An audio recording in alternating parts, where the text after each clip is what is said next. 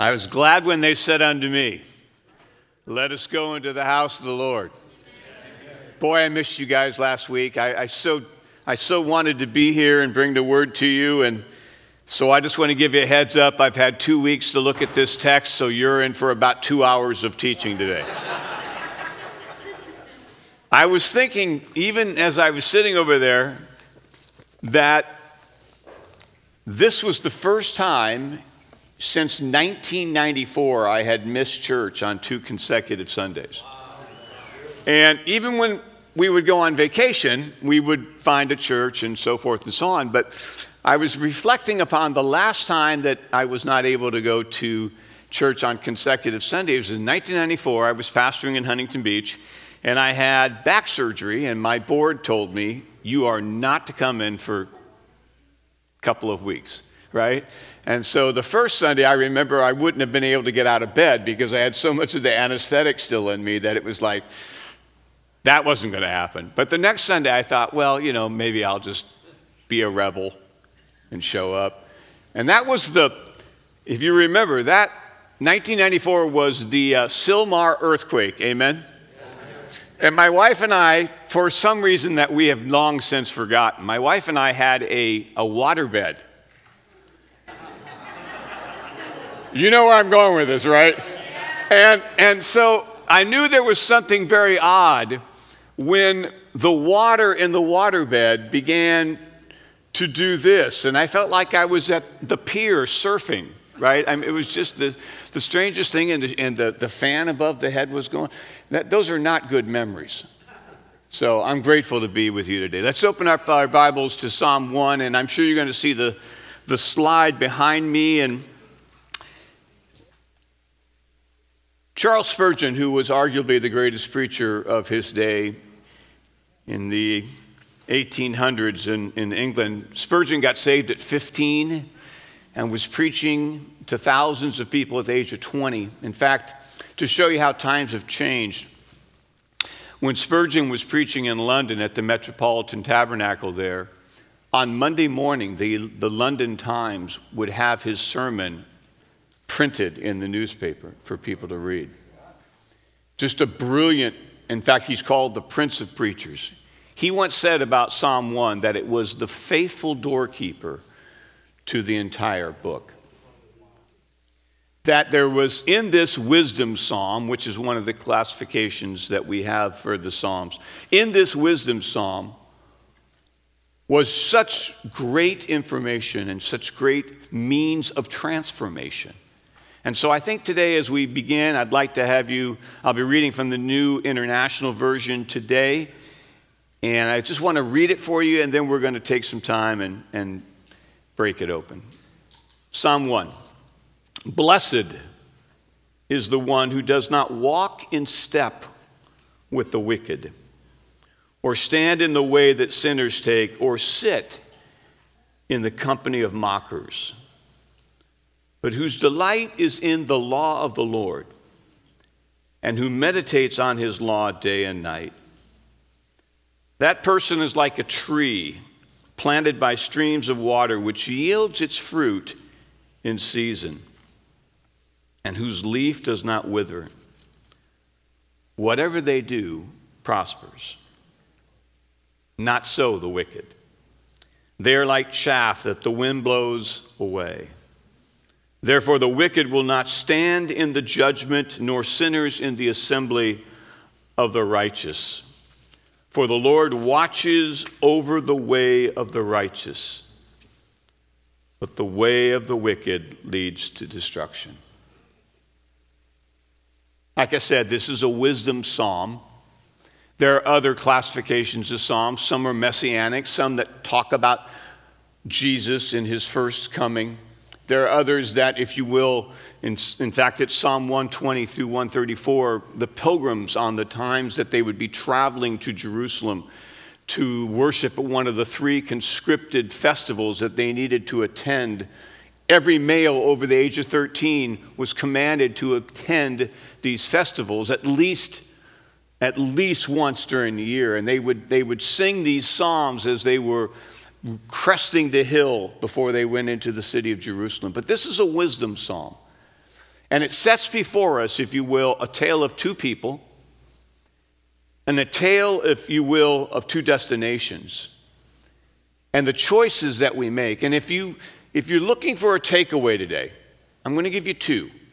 The first is this: what you delight in is going to give direction to your life. What you take delight in is going to give direction to your life. Matthew in his gospel says this in Matthew chapter 6 and verse 21. Where your treasure is, there's your heart also.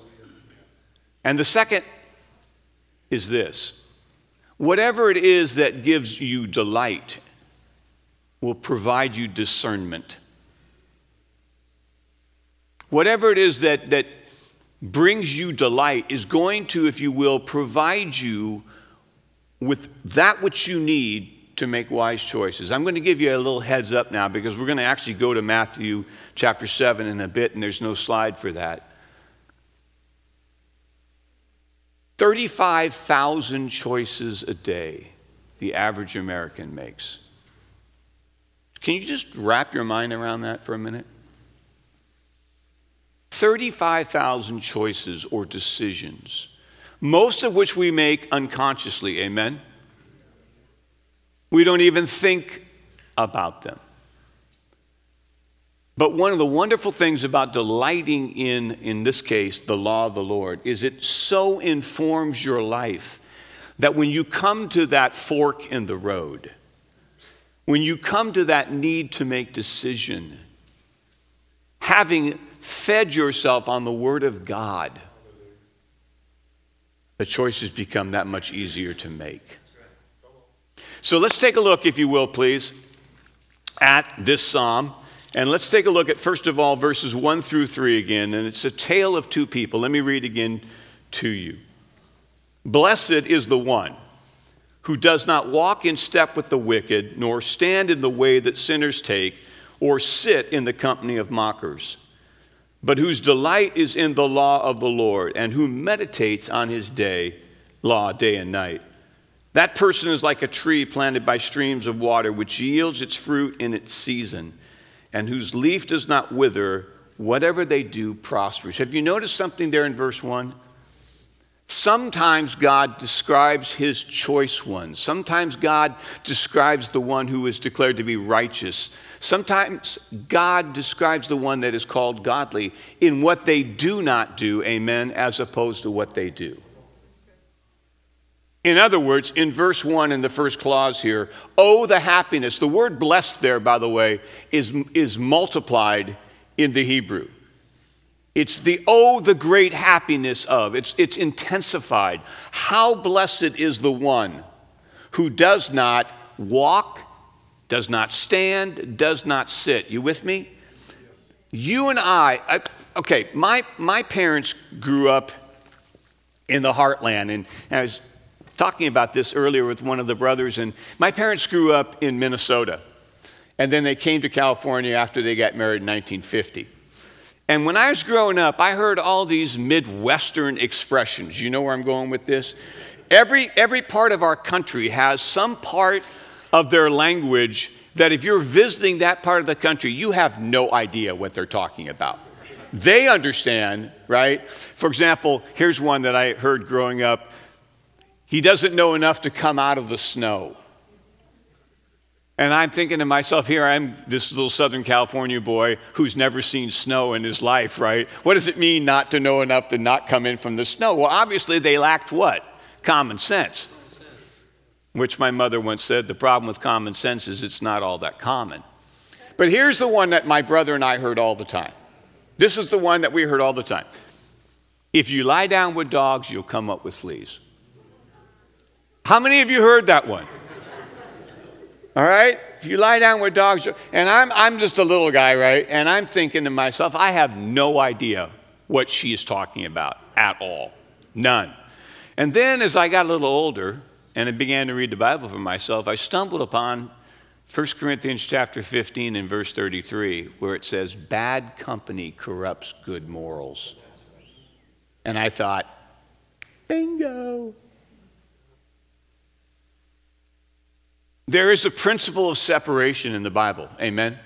If you look this week at 2 Corinthians chapter 6, verses 14 through chapter 7 and verse 1, God says, come out from among them and be separate, and I will be a father to you, and I will walk among you. In other words, dear ones, separation from that which is going on around us in the world today is not isolation.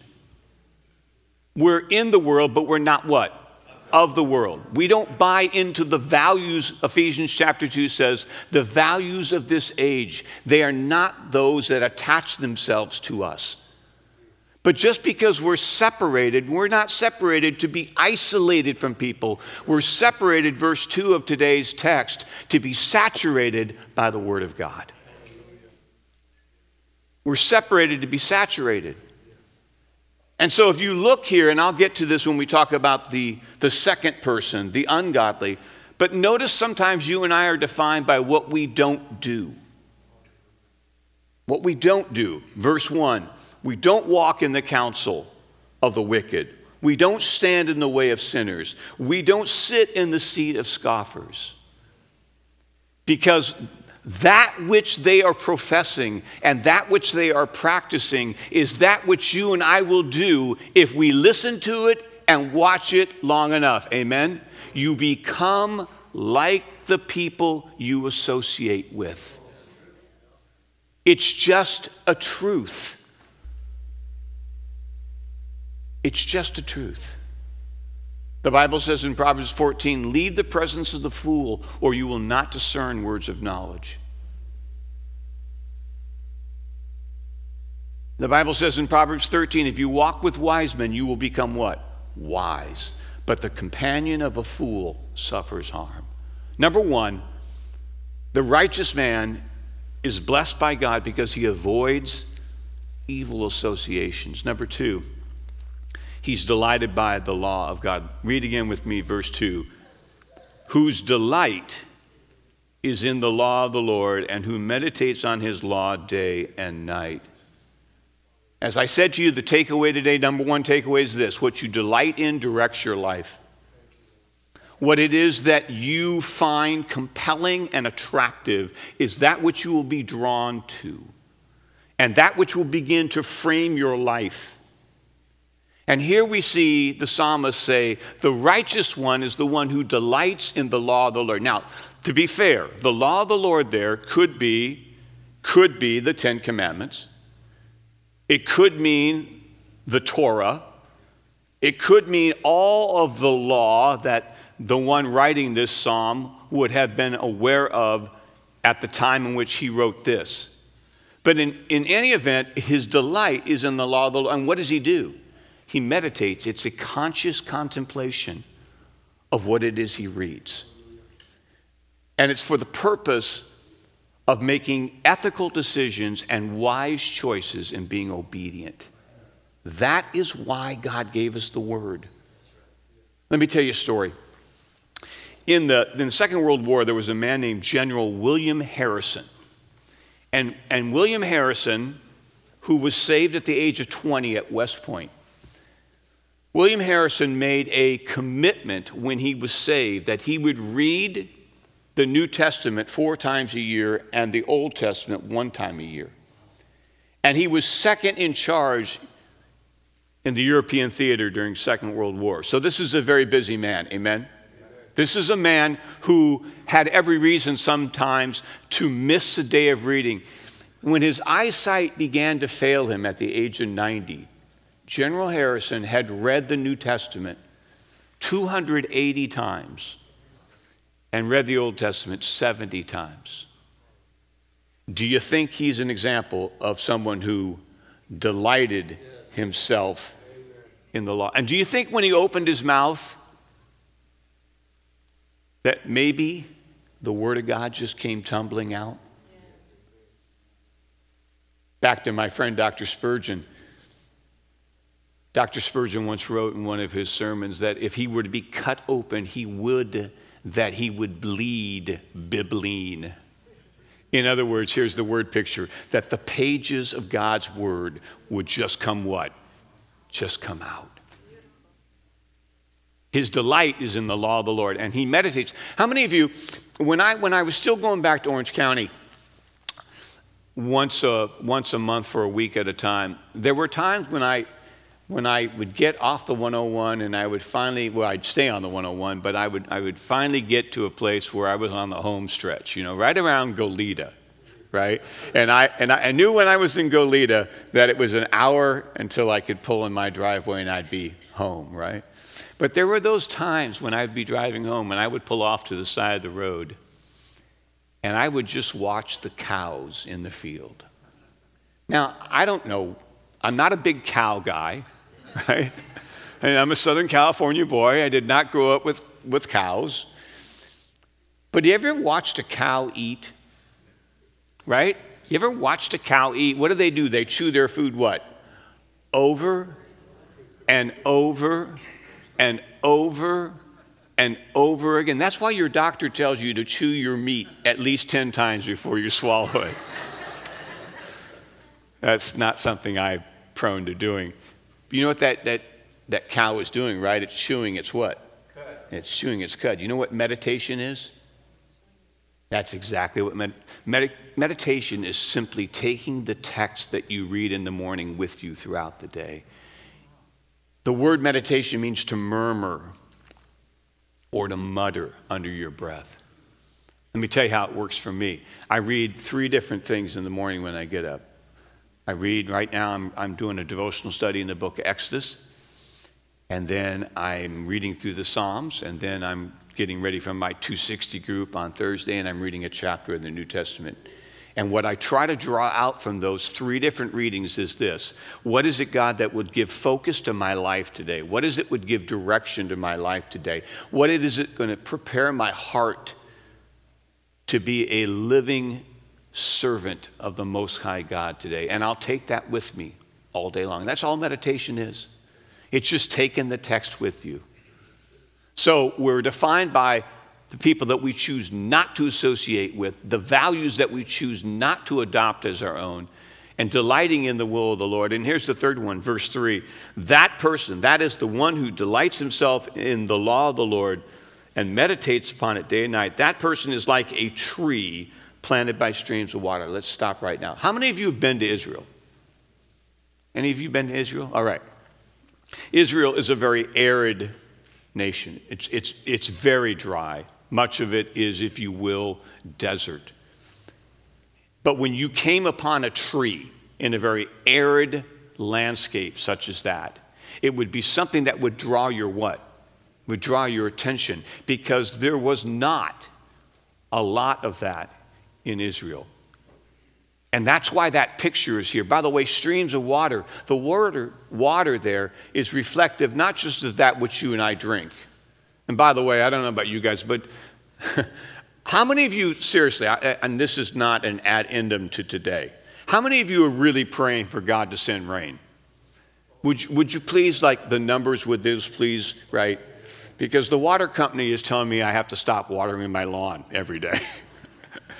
And you could tell my lawn is needing water because it gets those little brown splotches, right? That's what you would see when you'd go to Israel. You'd see these whole areas where there'd be nothing but desert, but then you'd see this tree that was firmly planted by what? Streams of water, which is reflective of not just the Spirit of God, but the Word of God.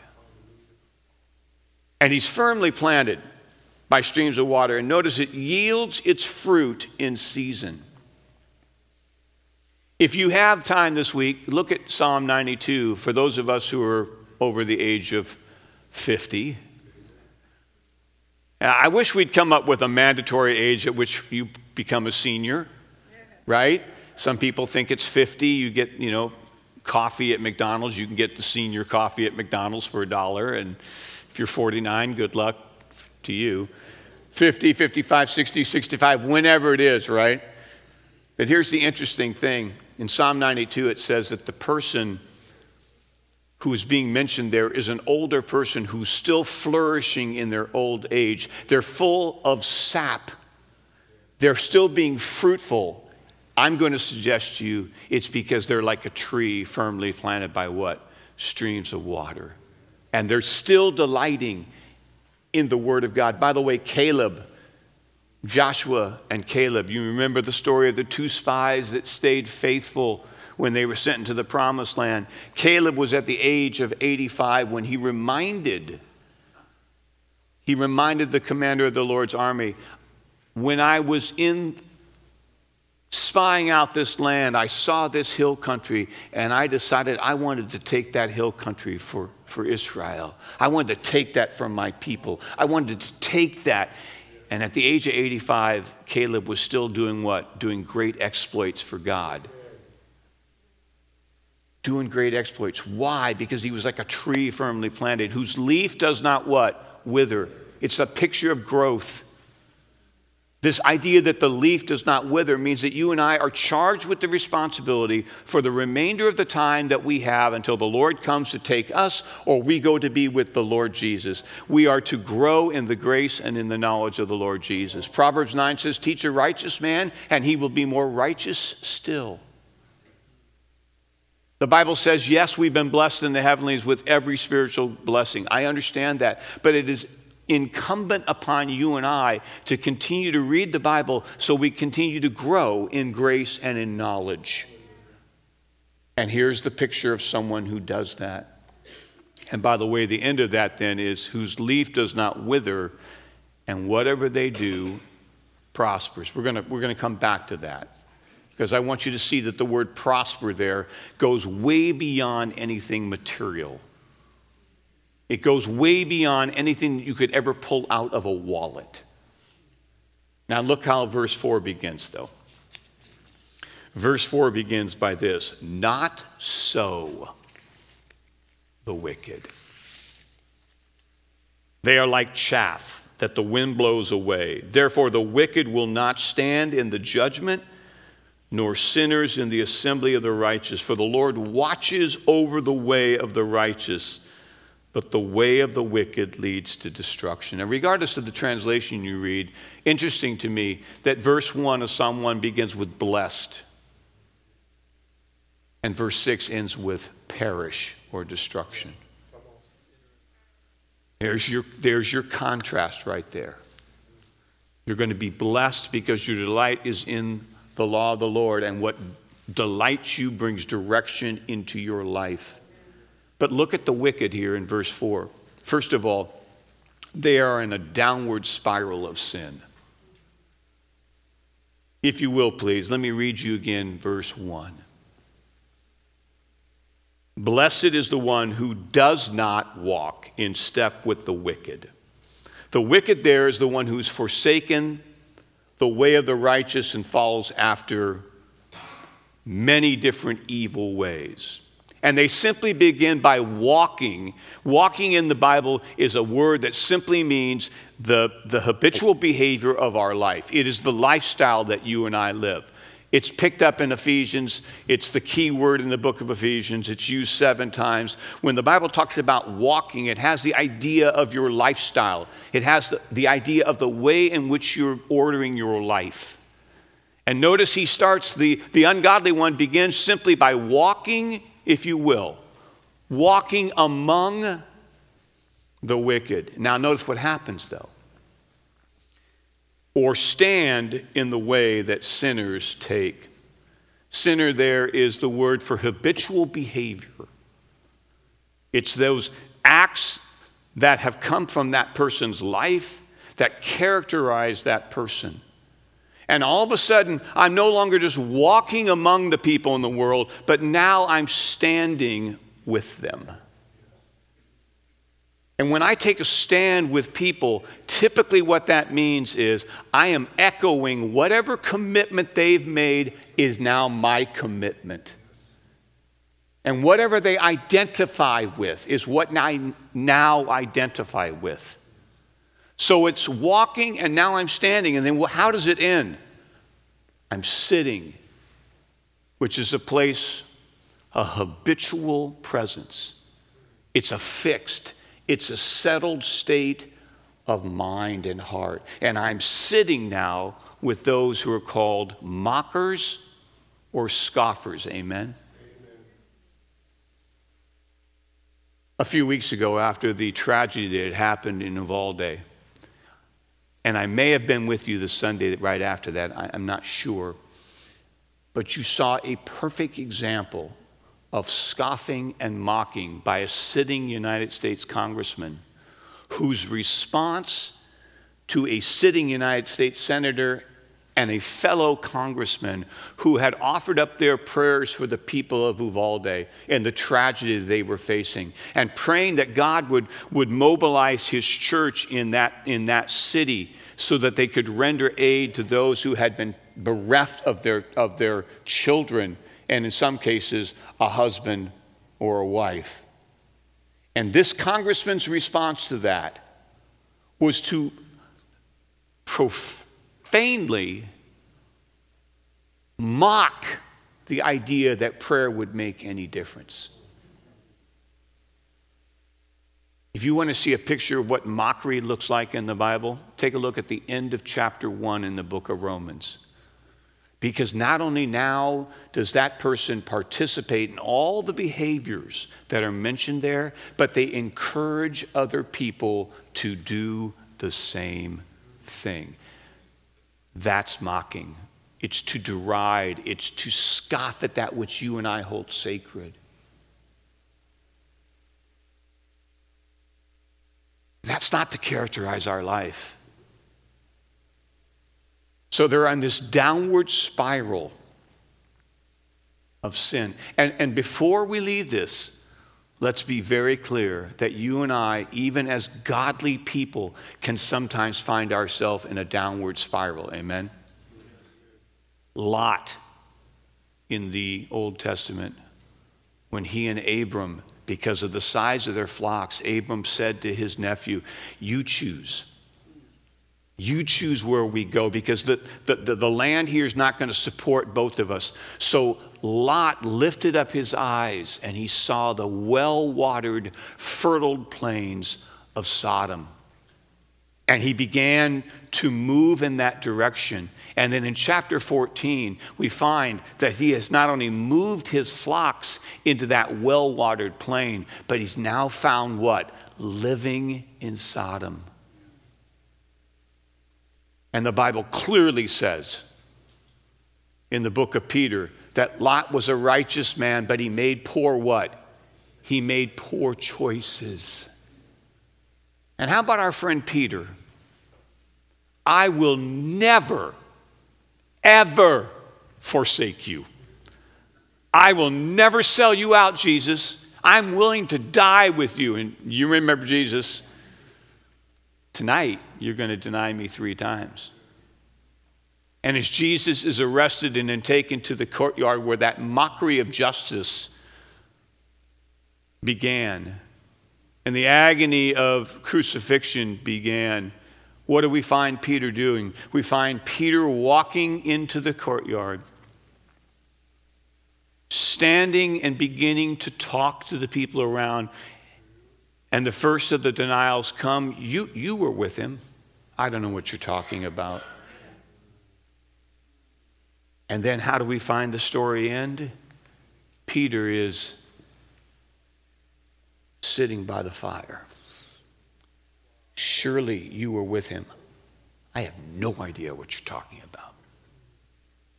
A godly man who got caught up in what?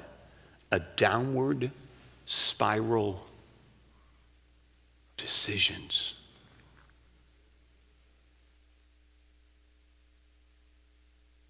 And notice too, as we look at this picture back into verse 4, not so the wicked, they are like what? Chaff. Chaff is the unusable portion of wheat.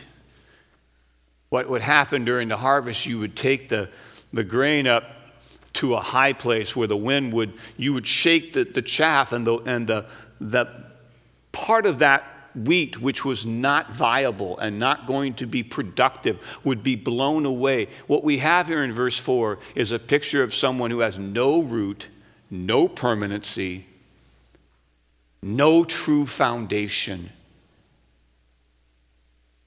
And again, lest we think that cannot characterize the Church of Jesus Christ, In the latter days, the Bible says that many will fall away from their faith, wanting to have their ears tickled by the doctrine of demons, who will be blown away by every wind of doctrine. Why? Because their delight is not in the word of the Lord. There's no permanence. There's no firm foundation. There's no fruit that comes from this individual. All right, now this is not on the slides, so if you've got your Bibles, I want you to turn over with me to Matthew chapter 7. Matthew chapter 7, which is the close of what we call the Sermon on the Mount. It is, if you will, in verses 13 through the remainder of the chapter, at least through verse 27, it is a brilliant piece of writing whereby Matthew begins to compare and contrast with two trees, two types of fruit, two types of foundation, two types of builders, and two types of profession. But I want you to stick with me in verses just 13 and 14. I want you to notice this is where that second takeaway begins to become so paramount today. What we delight in directs our life. But what we delight in also provides discernment for the living of our life and the making of choices. Watch this now, verse 13. Enter through the narrow gate. For wide is the gate and broad is the road that leads to destruction, and many enter through it. But small is the gate and narrow the road that leads to life, and only a few find it. Now, if you just step back from that text for a moment, there's a salvation text there, is it or not? Narrow is the what? Gate. Narrow is the gate. There's one mediator between God and man, the man Christ Jesus, 1 Timothy 2:5. I am the way, truth, life. No one comes to the Father but through me, John 14. Jesus said in John chapter 10, I am the gate. In other words, there is in verse 13 this picture of salvation, that the way to salvation is the entrance to salvation must be and can only be through the person and the work of Jesus Christ. Amen? It must and only be. But I'm going to tell you something at 66, staring hard at 67. That narrow gate that lies before me right now, at my age, is not getting broader. Do you understand what I'm saying? I'm at the point in my life where I might be able to say, well, now, Lord, give me some grace here. Right? And in fact, the gate, not so much of my salvation, but my ongoing sanctification, the way in which Jesus is making me look more and more like him, is not so much that there is the broad, it's the more narrow. Because verse 14 says that, or the end of verse 13 says, wide is the gate and broad is the road that leads to destruction, and many enter through it. Many. But small is the gate, narrow the road that leads to life, and only a few find it. If you've been here with me, as the Pastor Tim and Pastor Kelly have allowed me to have the pulpit several times in the last couple of months, you'll know that my undergraduate degree was in speech and English. And I love to read. Reading is my favorite indoor sport. Amen. Reading is my favorite outdoor sport. Amen. Because when you're an Angel fan, there's no hope.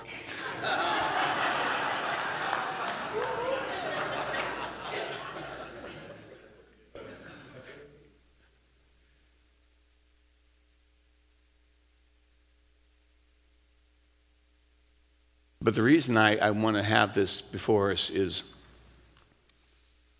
there is this sense in which, as you and I get older, the choices may not be as many, but they may be more difficult. And we need discernment, amen? And the only way that we're going to get discernment is through knowing what the Word of God says. And notice, many enter through the broad gate, but few, only a few find it. I'll tell you something, though, dear ones. You and I have to be about a passionate prayer and concern and sharing of the gospel so that those who have been marked out since the very foundation of the world find the narrow gate.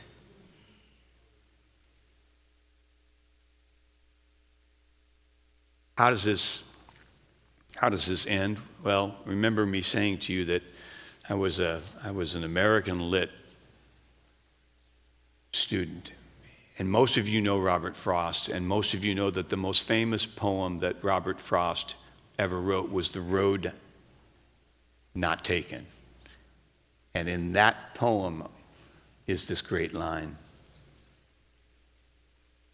Two roads diverged into a wood, and I took the one less traveled by, and that has made all the difference. There's that fork in the road, dear ones. And this one may look really attractive. It might cater to my pride. It might cater to my desire for the kingdom of thingdom. It might cater to my desire for popularity and prestige. But this is the road that leads to life. Dante, in his wonderful work, Divine Comedy, in the Middle Ages, notice a totally different perspective.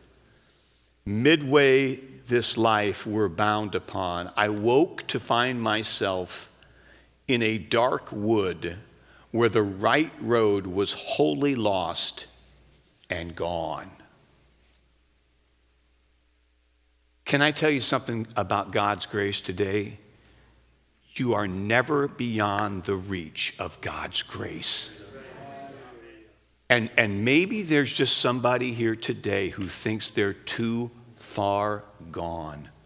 May I tell you with all the passion I can summon up, you're still breathing, you're not too far gone.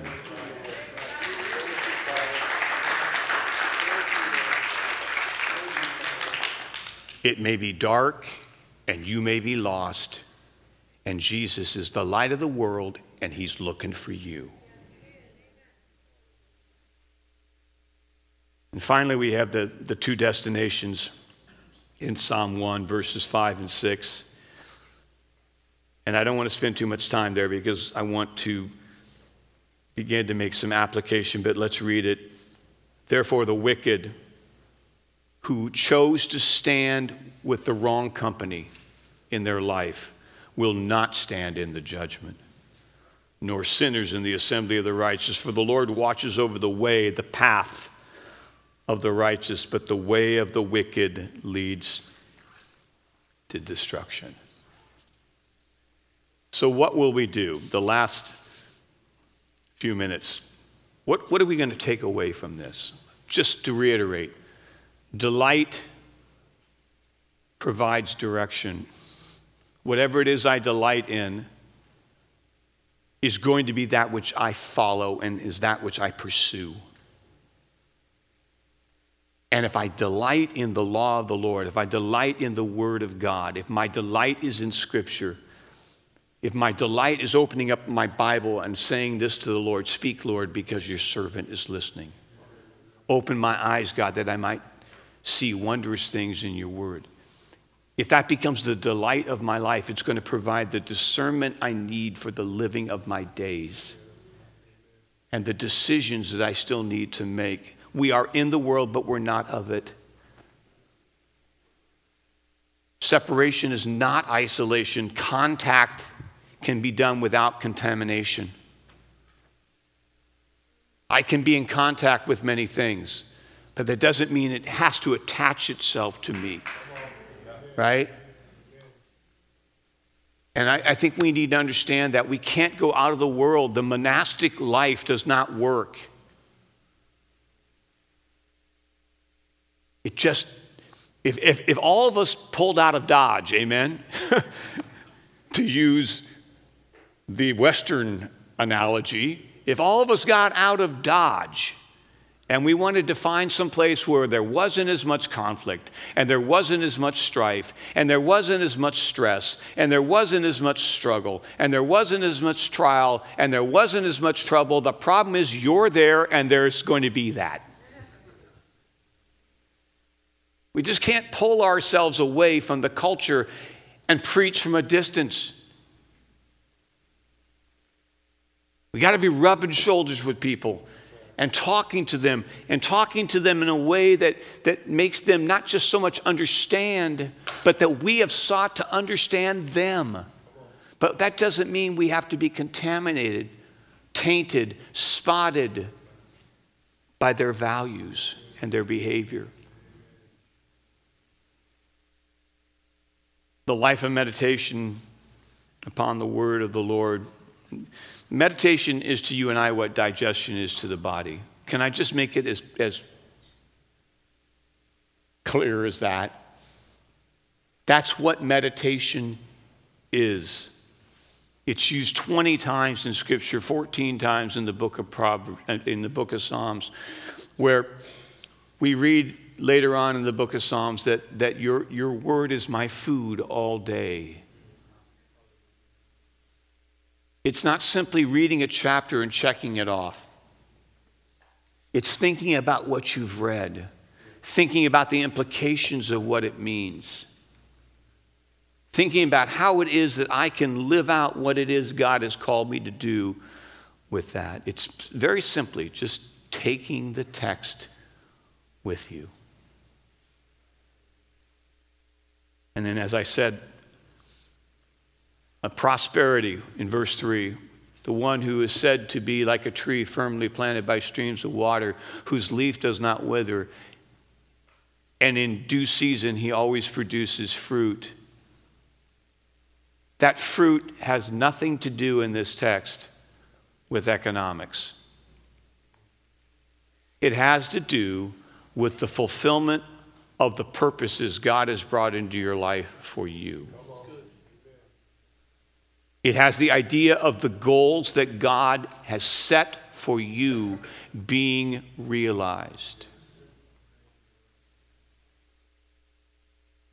I was talking to a friend of mine the other day, and he's actually a worship leader at a church down in Orange County, and he asked if I was teaching up here yet. And I said, well, there's a few Sundays I've been in the pulpit. And he says, man, you can take the man out of the county, but you can't take the man out of his call. My call is to teach the Word of God. And I intend to teach the Word of God until such point as there's no more breath in my body. So teach the Word of the Lord.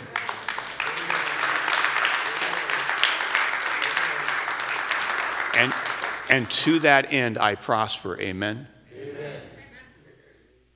In all labor, the Bible says there's profit.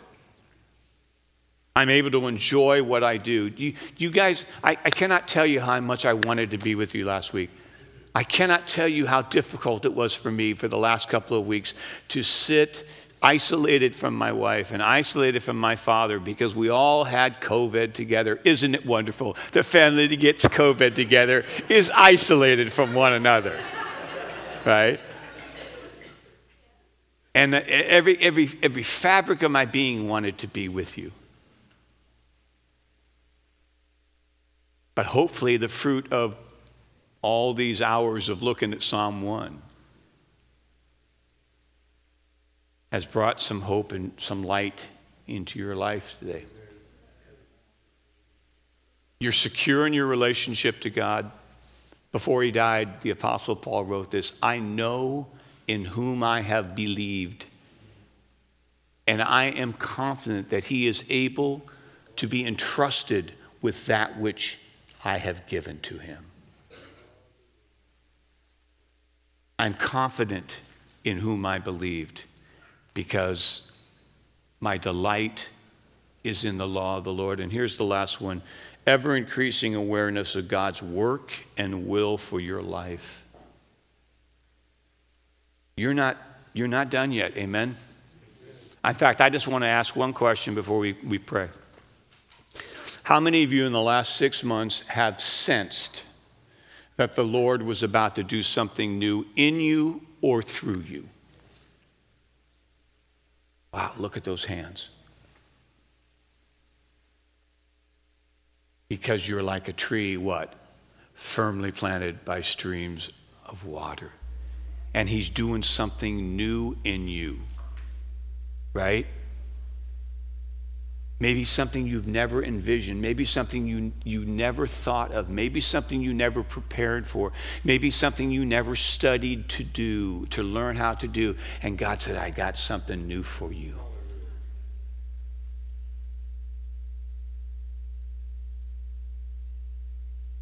Jesus, thank you for your word. And thank you, God, that it is your will for us, that your work within us would produce through us fruit for your kingdom. The fruit of a changed character and a changed conduct. The fruit of souls won into the kingdom of God because of our willingness to simply share what Jesus has done for us with another. The way in which we spend our money to advance the purposes of God. You declare that to be a fruit that you bring forth out of our life. Our good works and our service, you declare that to be fruit that comes out of our life. And as we began this service this morning, as our dear brother led us and his team led us in worship, the praise that comes out of our lips, Jesus, you have declared that to be the fruit that you're bringing forth from our life. We are so short-sighted if we think that the fruit of our life is always going to be measured by something that we see. When, Father, we will not even know until we get to heaven how much fruit you have produced in us and through us to bless people we're not even aware of.